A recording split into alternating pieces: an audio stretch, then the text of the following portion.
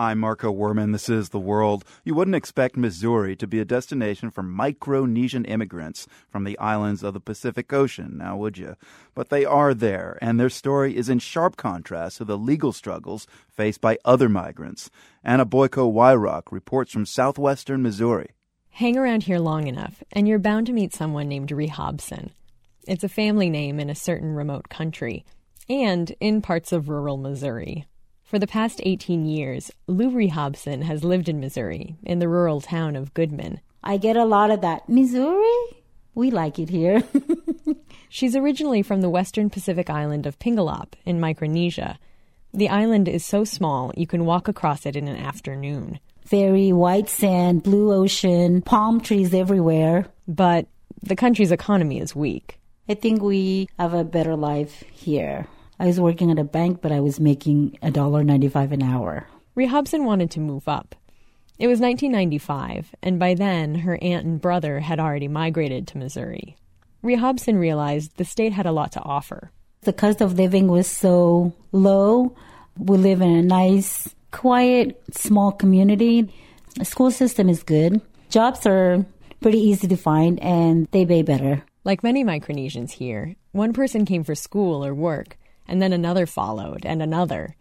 A good part of the migration is thanks to a treaty signed between the U.S., Micronesia, and other Pacific Island states in 1986.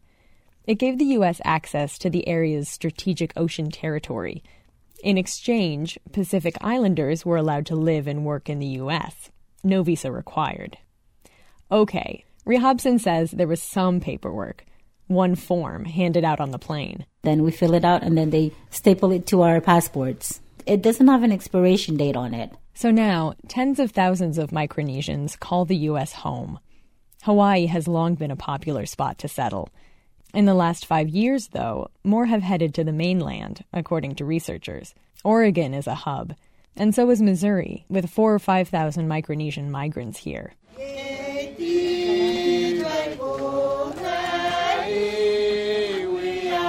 Recently, members of the First Micronesian Church of Christ assembled at dusk. The women wore long white dresses and headbands adorned with foam flowers and fake gems.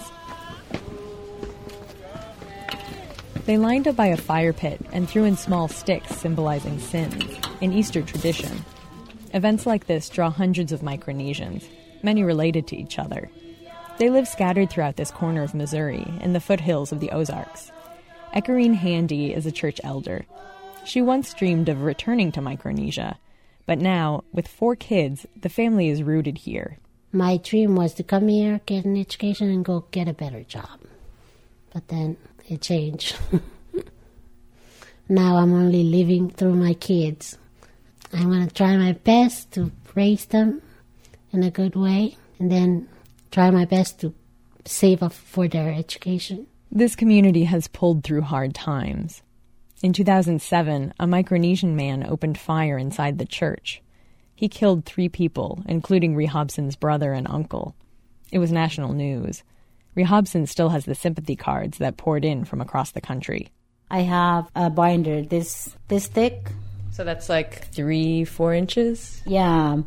I think it brought everybody closer.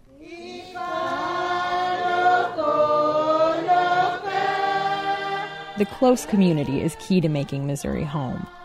Like her first day here, Rehobson remembers how her family picked her up at the airport and brought her to a cookout. They were barbecuing chicken and steak and hot dog and then we have this dish that's called pilolo. It's grated tapioca, coconut milk, sugar, and ripe banana, and then you bake it. It's one of our signature dish. But that was the day that I was like, wow, this is home. With the cheap living costs, entry-level jobs, and a close community, the question isn't, why are Micronesians in landlocked Missouri? Rather, why would they ever leave? For The World, I'm Anna Boiko-Weyrauch in Neosho, Missouri.